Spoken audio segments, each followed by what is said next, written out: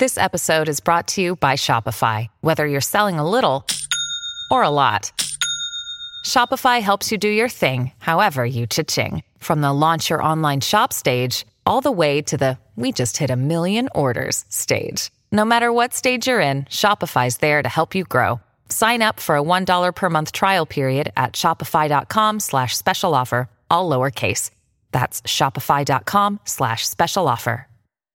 Dr. Nice Sleep. My mom took me to the costume store a week before Halloween. I searched up and down the aisles for the perfect costume, but couldn't find what I was looking for.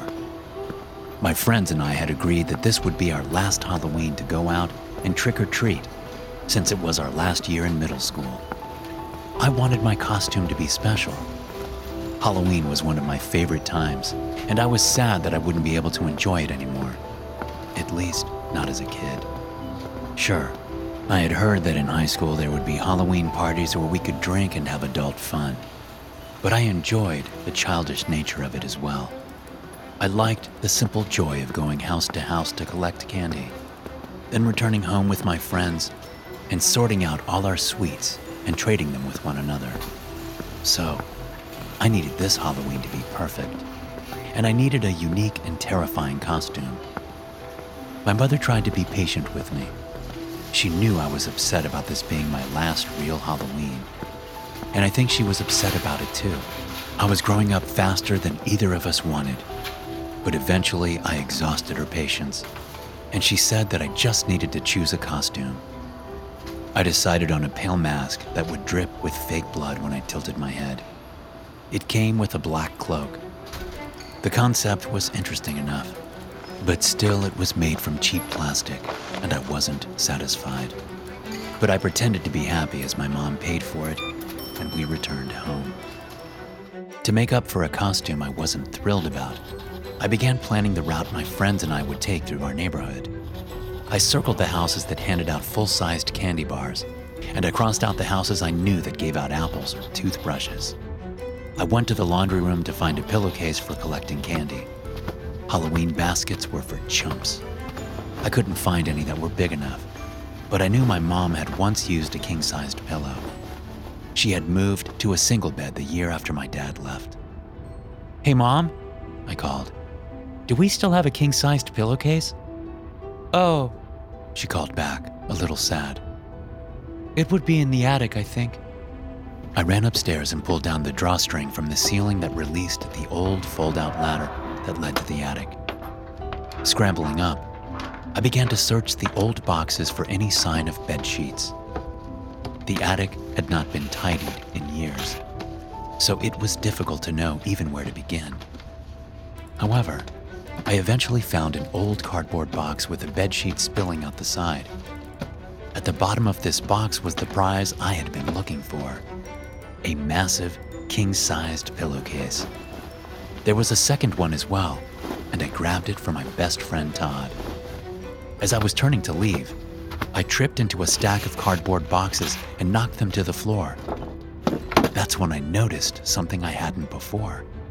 Something that had been hidden under a collection of boxes. It was an old luggage chest without wheels. One of those you would see in movies that had leather and buckles like a briefcase. I popped the buckles open with a satisfying click and looked inside. It was filled with old, musty clothes, but as I dug underneath them, I found something that made me shiver with both fear and excitement. It was an old hockey mask, and I suddenly realized what this chest was. My mother had tried to keep this hidden from me, but nothing could be kept secret in an age when even young children had access to the endless knowledge of the internet. As it turns out, my grandfather had been a criminal, a terrifying criminal. He was a serial killer, and his iconic look was that of a hockey mask. This was the very mask he had worn when he had slaughtered his victims. I have no idea how or why my mom had kept it, but I felt myself drawn to it. The hockey mask was sturdy and authentic, not made from cheap plastic like the lame mask I got at the store. It was perfect. My final Halloween, I would have a costume that no one else could ever dream of, a terrifying mask worn by a real-life murderer. I tucked the mask under my shirt. There was no way my mom would approve if she knew, and headed down the ladder with the pillowcases in hand. The night of Halloween finally arrived, and my mom dropped me off at Todd's house where Todd and our friend Alex were waiting for me. I entered the house with the costume my mom had bought me, but once we got to Todd's room, I pulled out the hockey mask. "Whoa," Todd said. "Where did you get that? It's terrifying." "I found it in the attic, in my grandpa's old luggage." "You don't mean..." Alex trailed off in fear. I had told him and Todd the story of my grandfather the moment I found out. "Yup," I said with a devilish smile. "An authentic killer's mask." "That's so cool." "And creepy," Alex said, a sense of awe in his tone. "All right, let's head out before they run out of full-sized candy bars," Todd said. We walked out into the cool October evening, and I tied the hockey mask behind my head with the attached strings. The second it was secured to my face, I felt strange. It was as if a current of energy was rushing through my body. I can't deny that it felt good, that I felt powerful and confident. We followed my planned route and had acquired a good deal of candy when we ran into Mark Miller. He was by far the largest student in our class, and he made it his personal mission to make my life miserable. Calling him a bully was an understatement. As he passed us on the dark street, he shoved me to the ground. "Watch where you're going, loser," he snickered, and then picked up my pillowcase. "Hey, thanks for getting this all for me. It's going to save me a lot of time." "Leave him alone," Alex shouted. "Why? He needs to toughen up. You all do. Just wait till you get to high school next year, Henry." He said this directly to me. "If you think I'm bad, wait till you meet the older kids. They're going to eat you alive." He tossed my pillowcase over his shoulder and left laughing into the night. "Don't listen to him," Todd said. "And we can share my candy, Henry. Or we can tell his mom and..." "It's fine," I said. Todd and Alex exchanged a confused look. I wasn't known for being a tough kid. Normally, I would be crying right then. But I felt a strange sense of calmness. As the night continued on, my thoughts became less and less about candy and trick-or-treating, and more about Mark Miller. I fingered the pocket knife I always kept in my pocket, and dark thoughts flooded my mind. And those dark thoughts made me smile. We returned to Todd's home, and I told my friends that I would be heading home early. Again, they looked concerned, but they didn't argue. I walked into the night. All the kids were gone, and all the house lights were out. My steps were powerful and confident. I knew what I was planning on doing, but somehow I wasn't quite aware of it, as if there was someone else thinking for me.